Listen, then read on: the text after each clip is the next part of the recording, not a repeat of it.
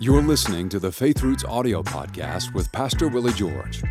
You can watch the full video version of this episode and join the conversation with your comments on the Faith Roots YouTube channel. Simply search Faith Roots on YouTube and be sure to subscribe so you don't miss an episode. Now, here's Pastor Willie George with today's message. Hello, I'm Willie George. I want to welcome you to this study on the righteousness of faith. Righteousness is one of the most important studies in all of our relationship with God. If you don't understand righteousness, it will limit your ability to walk with God, to trust God, to feel confident in your relationship.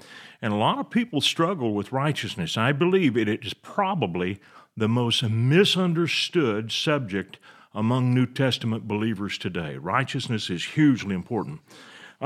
Man from the very beginning has tried to obtain his own righteousness in place of the righteousness of God. And that's the origin of all religion. Really, a religion is man's attempt to make himself feel right in the eyes of his concept of God. That's really what all religion is all about.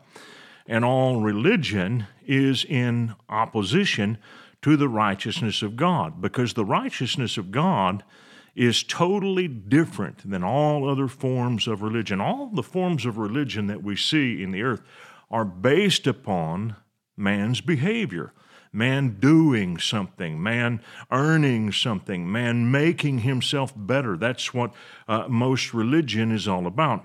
But the righteousness of God is totally different because it points our attention completely and totally to a substitute. Now, we see that in the story of Cain and Abel. And so here in Hebrews chapter 11 and verse 4 in the New King James Version, the scripture says, by faith Abel, second man, Cain is the first one. And some scholars believe actually that they were twins and that Cain was born first and Abel came just a bit later. But at any rate, they're brothers. And Abel is the younger of the two. And there's a reason that he is the one that's chosen, and he's the younger of the two, and I'll explain that in a minute.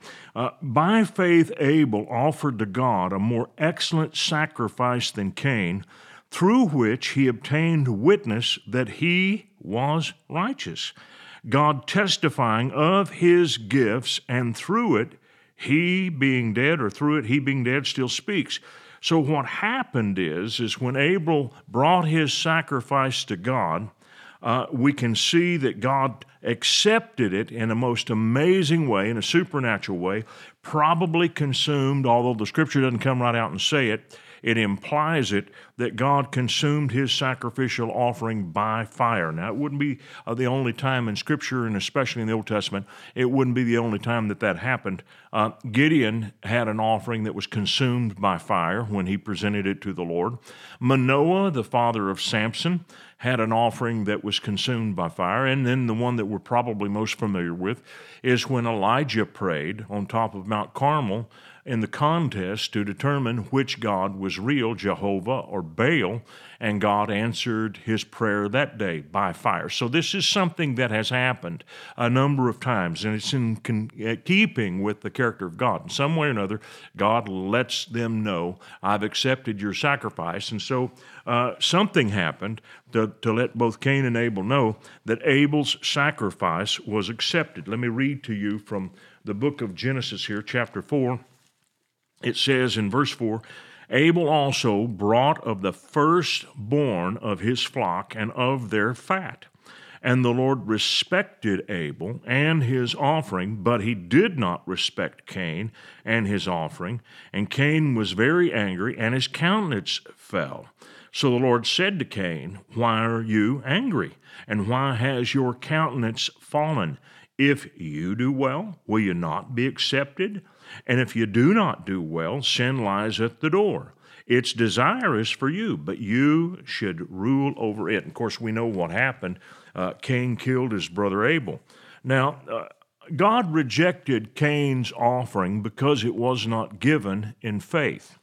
Now, this is something you have to know about faith, and you can see it in Hebrews chapter 11, in what we call the Faith Hall of Fame, all of these people who have these great miracles, and 90% of the stories in Hebrews 11, 9 out of 10 people received a victory or miracle. 10% of them experienced persecution, suffering, even to the point of death, but all of them had this in common. They all had a word from God about what it was that they were going to experience. And that's where faith comes from. So then faith comes by hearing, and hearing by the word of God. I want to just say this. If Abel had faith to offer a blood sacrifice, he didn't come up with this faith on his own. He had to have a revelation from God that a blood sacrifice or a substitute was the way that he was to worship and offer his offering to God, because you can't have faith without first having a word. And so Abel had a word. Now, that means Cain also must have had the same word, because God would not have rejected his sacrifice had Cain not known what to offer. But he came in his own way. Now, he was a tiller of the soil, so he brought plants, and God apparently wanted a blood sacrifice or a substitute. Now, why is that important? I'll tell you why it's important. It is important because it limits the parties who would enter into covenant with God. Now, at that point in time, God didn't have blood. Man did. But when Jesus Christ came, for the first time, God now has blood. And so Christ is our substitute who shed his blood for us, human blood.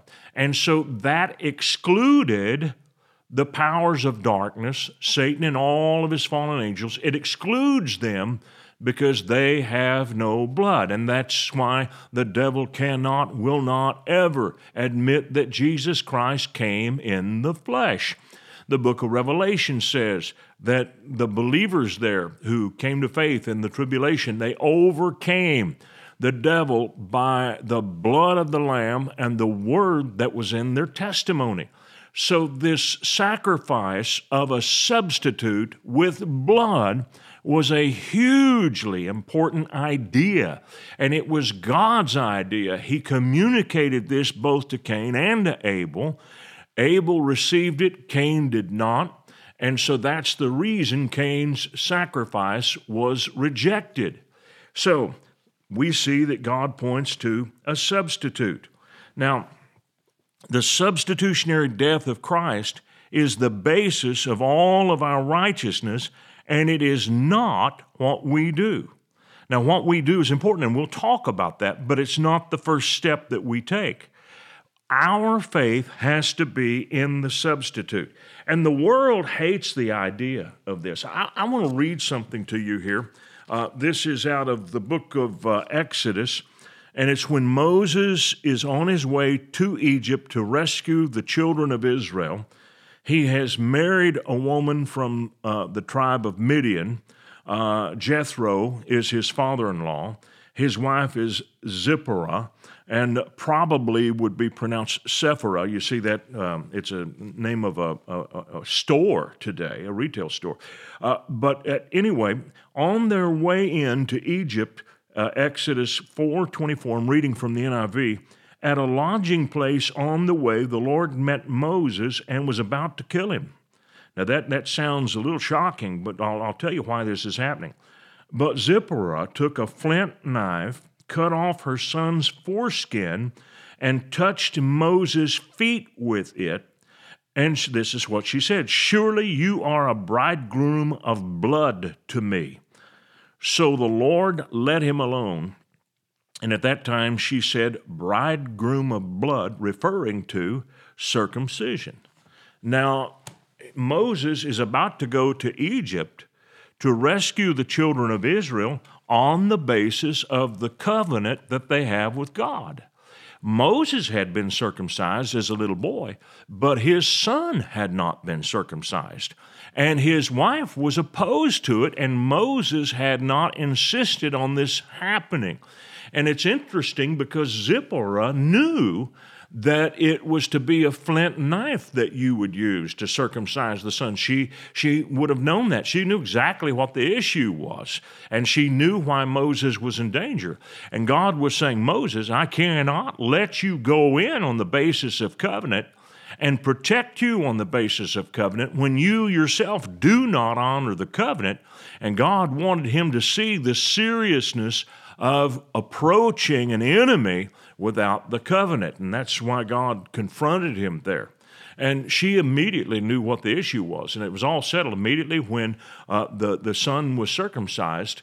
And that was the covenant of blood. And this is a serious issue. What it says to us is the world hates this idea that a blood sacrifice is what brings us to righteousness with God. The world hates that idea, makes fun of that idea, ridicules that idea, and offers every kind of other idea in the place of that substitute or that blood sacrifice.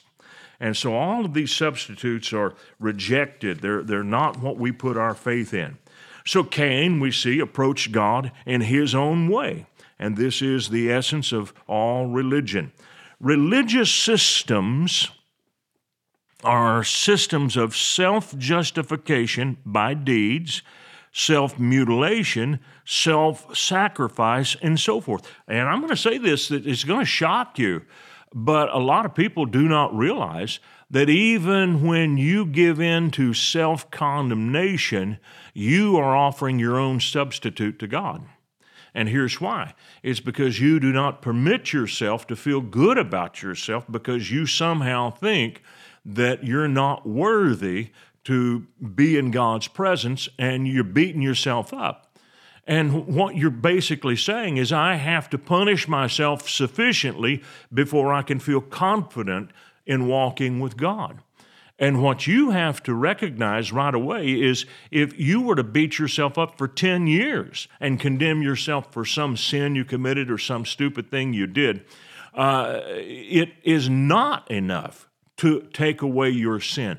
All of our sin is erased by the substitute. That's why self-condemnation is no good, because it is a substitute for what God wanted us to bring to Him, to be accepted by Him. And it is the substitutionary death of His Son. So justification by deeds, self-mutilation, self-sacrifice, all of those things are rejected. Now, from the very beginning, religious people who don't believe in the law of the substitute, those people have persecuted those who have faith in God's way of righteousness. And we see that over and over and over again in Scripture. It's why Cain killed Abel, and that's why we see the Cain being the oldest, Abel being the youngest. It's a picture of the old covenant persecuting the new covenant. And so when Jesus came to Israel, it was the old covenant, the old way, and it wasn't really an accurate representation of the old covenant, because the old covenant Christ honored, and He fulfilled the law. And the Apostle Paul talks about the law is holy, it's just and good. It was designed by God to point to the substitute. But there were people who were holding on to the teachings of the law and making them the way of righteousness, and they persecuted anyone who held to the idea of the substitute. And that's why you see all through Scripture these conflicts that happen between the oldest and the youngest. You see it in the parable of the prodigal son. You see it with Jacob and Esau, or Esau and Jacob, Esau being older. You see it with Isaac and Ishmael. Ishmael being older, Isaac being the younger. Over and again, you see it is the second one to come along that is the righteous one. And it's God's way of saying religion was the first thing. Cain brought the first offering through religion. It was rejected, but Abel, with the second offering, was received because he understood the importance of the substitute. Wow. I had an uncle, actually a great uncle.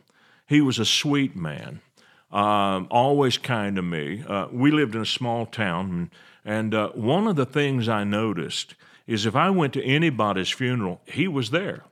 And I found out from talking to the funeral director that my great uncle went to every single funeral that happened in that small town. So at least, 4 or 5 funerals a month, and he was at all of them, went to every one of them. And I wondered why, and I thought maybe he was helping the funeral director, but that wasn't the case. And I found out later that the reason that he went is because this made him feel right with God. He thought maybe by going to the funerals of people, even those he didn't know, he could somehow do penance, did something to make himself more accepted with God. I went to visit him one time, and I didn't bring that up, but I talked to him about faith in Christ. And I really explained the gospel of Jesus to him. And I asked him to pray, and he very humbly and with tears prayed to receive Christ when he was approaching 80 years of age. That's a real miracle when someone that old comes to faith in Christ. I was told later that he never again went to those funerals of people he did not know, because he saw that it was the faith in Jesus, the substitutionary death of Christ, that made him righteous. He didn't have to earn his own way to God ever again. Wow. So we're going to keep talking about this very important subject, because you can't be everything you're supposed to be until you understand the righteousness of God.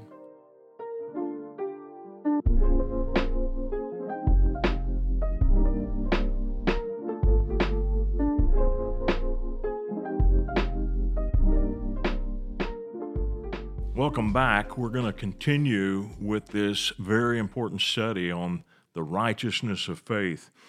Even the disciples of Jesus were unaware of the importance of his substitutionary death. He had told them it was going to happen. It was a concept they couldn't appreciate. He had talked about it in a number of ways, symbolically and then very directly. And it wasn't something they wanted to hear about, because to them it meant something awful for Jesus. But I want to show you the natural focus of human beings and how we look at things. And you can see it in the behavior and the conversation of the 2 disciples that Jesus encountered on the road to Emmaus. So let's go to Luke's Gospel, chapter 24, verse 13. It says, "Now behold, 2 of them were traveling that same day to a village called Emmaus, which was 7 miles from Jerusalem. And they talked together of all these things which had happened.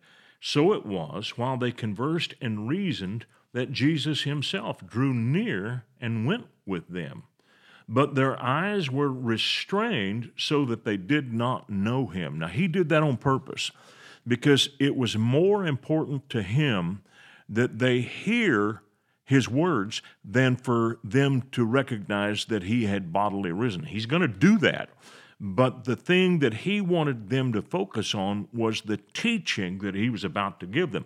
Had he immediately revealed himself to them, they would have been so overwhelmed with his presence, they would not have paid attention to his words. So he wanted them to focus on the words. He said to them, "What kind of conversation is this that you have with one another as you walk and are sad?" Then one, whose name was Cleopas, answered and said to him, "Are you the only stranger in Jerusalem, and have you not known the things which have happened there in these days?" And he said to them, "What things?" So they said to him, "The things concerning Jesus of Nazareth, who was a prophet, mighty in deed and word before God and all the people, and how the chief priests and our rulers delivered him to be condemned to death and crucified him. But we were hoping that it was he who was going to redeem Israel. Indeed, besides all this, today is the 3rd day since these things happened."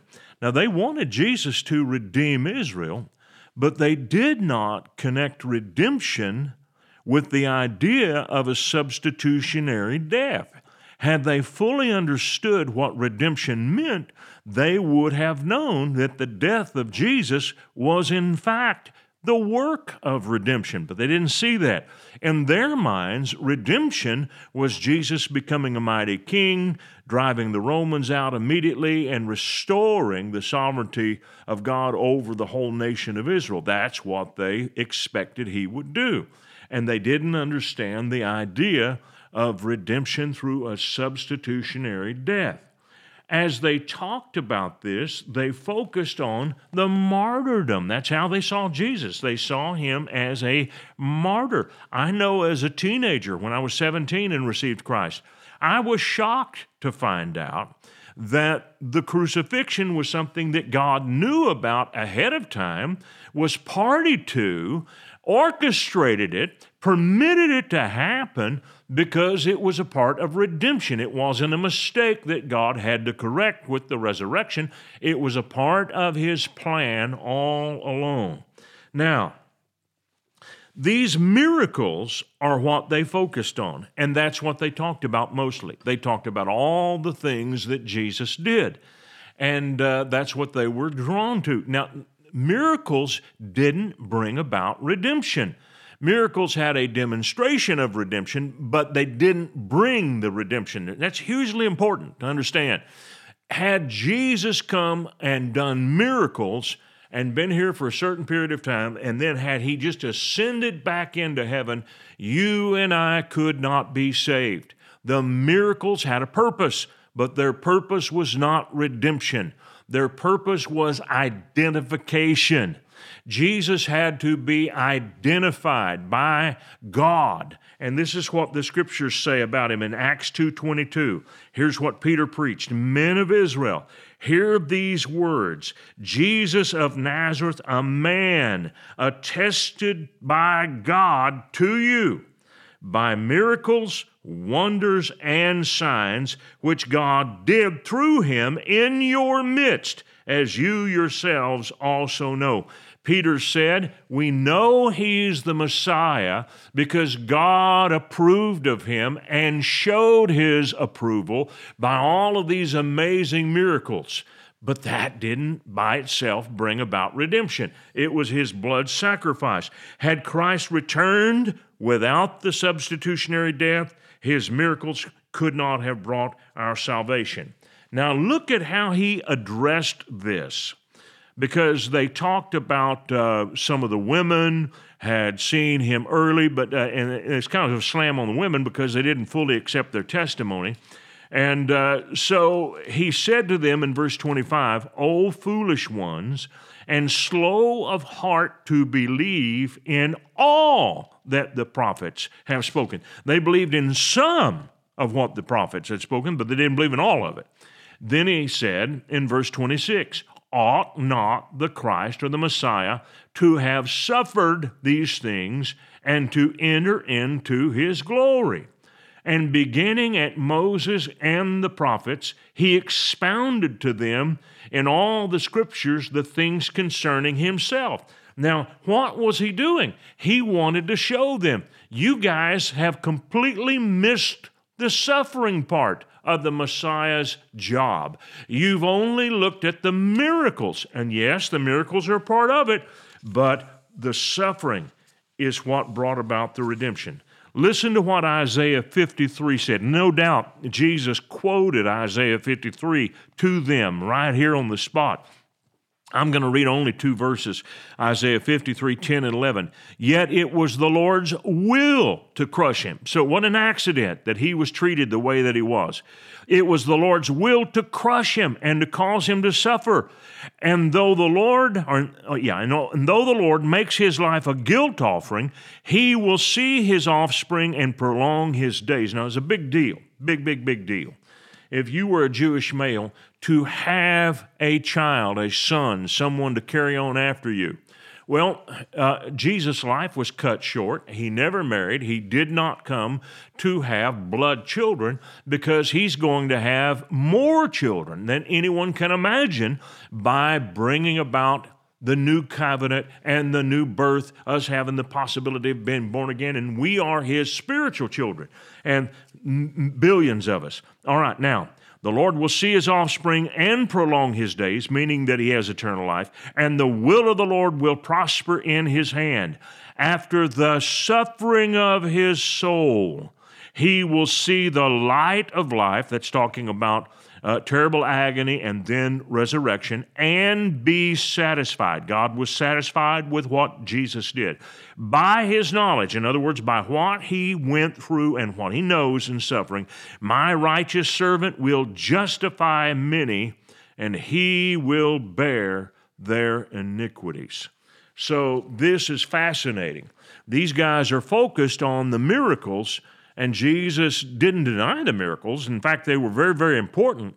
He's a man approved by God through the miracles. It identifies Him as Messiah. There was nobody in the Old Testament that healed the blind. Jesus healed the blind. That's messianic. And so now He is crucified, and they're just completely confused and scattered and shocked, and they don't understand what's going on because they didn't understand the importance of the substitution. Okay, now let's listen. Verse 28, then they drew near to the village where they were going, and He indicated that He would have gone farther. But they constrained Him, saying, abide with us, for it's toward evening, and the day is far spent. And He went in to stay with them. Now it came to pass, as He sat at the table with them, He took bread, He blessed and broke it, and gave it to them. Then their eyes were opened, and they knew Him, and He vanished from their sight. Now, if the Scriptures give a detail, you can bet on one thing. It's very important. It was when He broke the bread that their eyes were opened. The breaking of Jesus' body, the breaking apart of His physical body, His death, He said in communion, that when we take communion and break the bread, we're doing it in remembrance of Him. It ties back to His suffering. It is during this time that He opens their eyes. And that's hugely important for us because of this. You will never really see God as He is and walk with Him in confidence until you realize that it is the breaking of Jesus' body and His redemptive work, His substitutionary death. That's what it is that makes us right with God. We rejoice at all those miracles, but it is His death that gives us this amazing power of righteousness. Wow. He pointed them then in all of this to where their faith needed to be. And here's this one verse that illustrates the idea. I'm going to read it again, New King James Version, Luke 24:35. And they told about the things that had happened on the road and how He was known to them in the breaking of bread. It's when we look at what He did in substitution that we see the righteousness of God. So you can't make yourself righteous with all of your good behavior. Good behavior is important, but it isn't what makes you righteous. You can't make yourself righteous even by receiving a miracle. There were loads of people who received miracles. Jesus worked loads of miracles, but that by itself doesn't make you righteous. It is believing that He shed His blood for you, that it is the only acceptable payment for sin that God has set aside under heaven. And He justified Jesus by raising Him from the dead. And this is how we know the righteousness of God. That's all the time I have for this section, but we're not done. We'll pick up here in just a minute.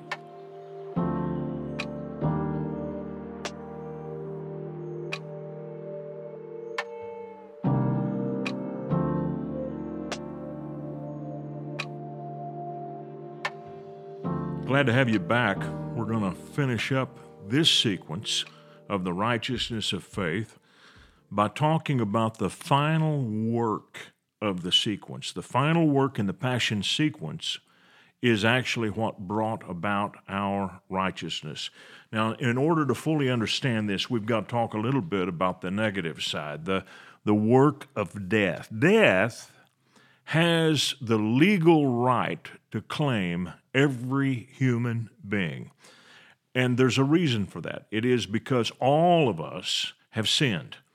We've all sinned. We've come short of the glory of God. And for this reason, death has a right to claim us at some point or another. Romans 5:12, I'm reading from 26 translations. Here's what it says. This, therefore, is like the case when through one man, being Adam, sin entered into the world, and by sin, death, and so death spread to all mankind, for no one was himself free from sin. In other words, sin opened up the door and held the door open long enough for death to come in with it. Death was an outsider. It was not a part of God's program, didn't come from God. 1 Corinthians chapter 15 tells us very clearly that death is an enemy. But we've become so accustomed to it. It's such a part of our lives that we think of it as purely a natural thing. It is not natural. It is very unnatural. It's not the way God wanted this world to operate, although sin did give death the license to come. If you read carefully the story of Jesus going to the tomb of Lazarus in the book of John, the 11th chapter, you're going to see something that Jesus did 2 times. The scripture says that Jesus groaned in spirit. That word in the Greek language means to snort or to stomp in anger, very much like a stallion would in the presence of a competitor. And that's exactly what was going on. Jesus was snorting in the presence of his competition, and his competition was death. And death had gripped the body of Lazarus, and it broke the heart of his 2 sisters, Mary and Martha. And Jesus, just before his own passion and his own suffering, his own death, goes and raises Lazarus from the dead. It's also important that Lazarus was dead for 4 days because he was stinking. His body was putrefying. Decomposition had set in. So Jesus was there to completely undo death. That's what's going on here. This amazing, amazing power here. And he's fighting against death because death is an enemy. Now, death had no legal claim on Christ. Why? It is because he was without sin. He was without sin, and he did not have a mortal body. Now, the word mortal means subject to death. Jesus was not subject to death. That's why death could not kill him. Many times in his life, starting at his infancy when he was born, Herod wanted to kill him. He had all these attempts made against his life. The people of Nazareth were going to throw him off a cliff. They're going to stone him. Jesus was threatened on the Sea of Galilee with storms. There were numerous attempts to take his life. And every single time he walked out of them. Why? Because death had no claim on him. He was not born in sin. He was born of a virgin. The sin that comes on you and me comes through the seed of man. Our fathers give us this. Therefore, there is a legal claim on our bodies until Christ returns, and the time limit for death is up, and that is going to happen someday. Now, John 10:18, Jesus said, "No one can kill me without my consent." He wasn't just talking about being killed on the cross. He's talking about for all time. No one can kill me without my consent. I lay down my life voluntarily. I am authorized to lay it down, and I have the right to take it back. This authority I received from my Father. Now, I want to read something to you from the Gospel of John. A lot of people misunderstand this, don't really get it, but it's essential to our understanding of what Christ did. He said in John 10:1, "Most assuredly, I say to you, he who does not enter the sheepfold by the door, but climbs up some other way, the same as a thief and a robber." Now, the first time I heard someone preach on this, they said people who try to get into heaven by the back door, they're not getting in. They're thieves and robbers. Well, I'm going to tell you something. Nobody's climbing up the back door to heaven. You can't get there that way. He is not talking about humans here. Jesus is talking about the sheepfold, which is earth. Earth was made for God's sheep. We are His people, the sheep of His pasture. God made the earth as our home. This is the sheepfold.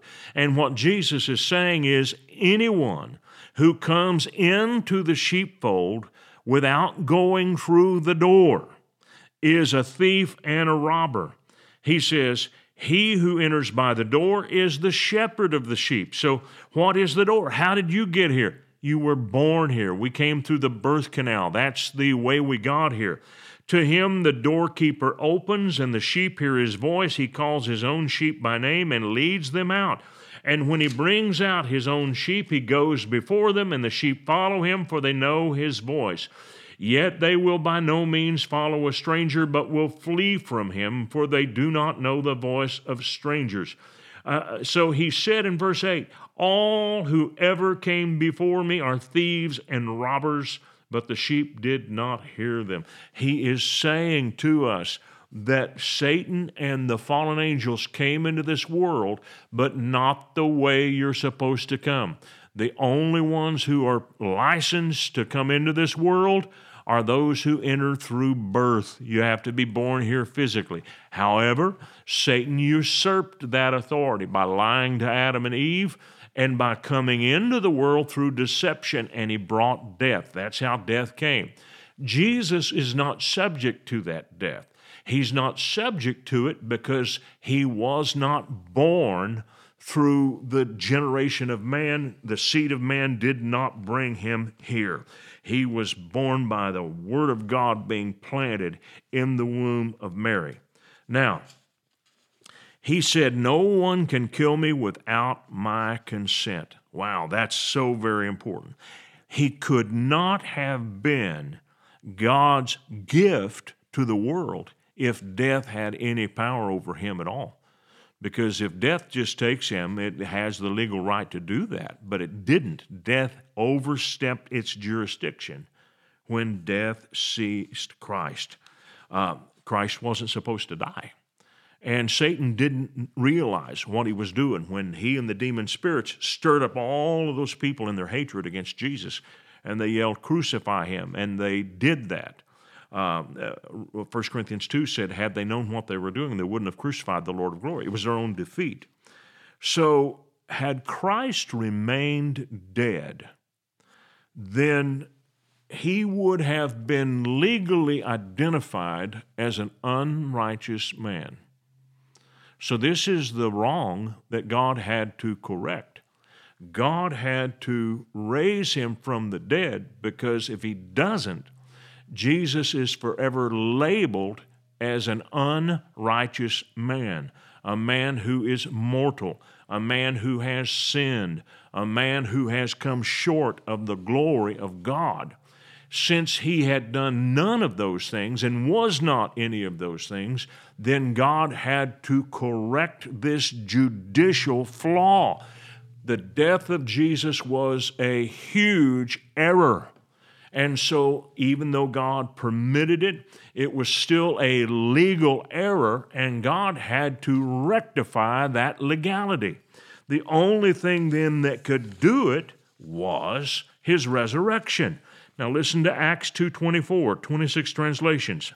But God has raised him to life by unfastening the cords of death, because it could not be that death should keep him in its grip. Now, what does it mean when it says it could not be that death could keep him in his, or should keep him in his grip? What does that mean? It's not about power That's what most people think about. Death did not have the power to hold him. The idea is different. Death did not have the legal jurisdiction to hold him. Death did not have the right to take him in the first place. So here's what's going on. He comes as one of us. He becomes a man, just like us. He has to be tempted like us in every way. He goes through all of the human experience. He feels pain. He feels rejection. He is attacked by temptation. He is slandered. He's libeled. He is treated unfairly. He's persecuted relentlessly. He goes through all of the things that a human being can go through, yet never sins. And finally, he experiences the ultimate human suffering in that he dies. And he doesn't just die easily or peacefully. He dies a horrible death and suffers greatly. But death could not hold him because it had done something illegal. So his resurrection then is more than a physical act. It is a judicial act. It is a judicial ruling. God raised him from the dead. But since he was identifying as one of us in his death, he is also identifying as one of us through his resurrection. So not only is he raised from the dead, we're raised with him because he is our representative. Now listen to Romans 4, 24, 25, New King James Version. Jesus our Lord, who was delivered up for our offenses and was raised because of our justification. Now, here's the thing. You and I have no justification. We are not justified by what we do. We were raised because of his substitution for us, because he was identified with us and he was raised from the dead. His justification is our justification. Now, a lot of people have a difficult time understanding the difference between justification and righteousness. So I'm going to clear it up for you. Here's what it is.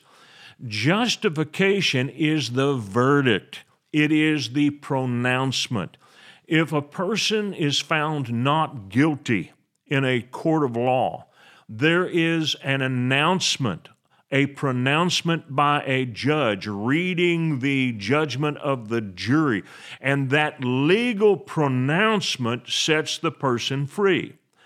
Ever after that, the person has a legal right to live free of whatever charge was brought against them. So the legal pronouncement is justification, but the ongoing state that justification brings about, that is righteousness. It is an ongoing state of innocence and acceptance before God.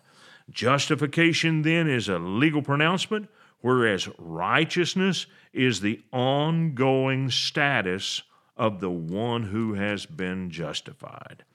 So, we have the righteousness of faith. We deserve it? No. We earned it? No. Christ as a substitute brought it about for us. So we're not trying to get this by something that we do. We're not beating ourselves up with self-condemnation to come to a place of righteousness. This is funny. People will sin a sin, and instead of immediately going to the Lord and repenting, they'll punish themselves for how long? Hours, days, weeks, sometimes months. And after they feel like they have suffered sufficiently, then they'll go back to the Lord and repent and say, forgive me. But somehow they have to make themselves feel better by standing on the outside for a season. Your suffering does nothing to bring about your righteousness. Now, here's another one. There are a lot of people teaching that the Church of Jesus Christ has to go through this horrible, dark period of time called tribulation in order that we might suffer. Well, that's one of the most ridiculous ideas I've ever heard. You're then saying that it is your own suffering that makes you righteous. Now, we do suffer. We are persecuted because we have faith in Christ. But it is not your suffering, and it's not the persecution you experience that makes you righteous. If you were to die 5 minutes after you received Jesus, you're going to go to heaven. Not because you suffered, but because you put your faith in Christ. So suffering doesn't cleanse you. There is no need for you to suffer for your own sin. That is a substitutionary idea that flies in the face of what Jesus Christ did for us. So if you're going to understand the righteousness which is of faith, you must realize that there is only one offering for sin. One. No other way. Jesus Christ died for you, and God raised him from the dead because he himself was innocent. Well, we're not done with this. We will continue this study. Thank you for joining me. We hope this message has been a blessing to you. Ratings and reviews help us reach more people, so take a moment to leave a review on your podcast app and consider sharing an episode with a friend or family member that needs to be built up and encouraged in the Lord today. Thank you for listening.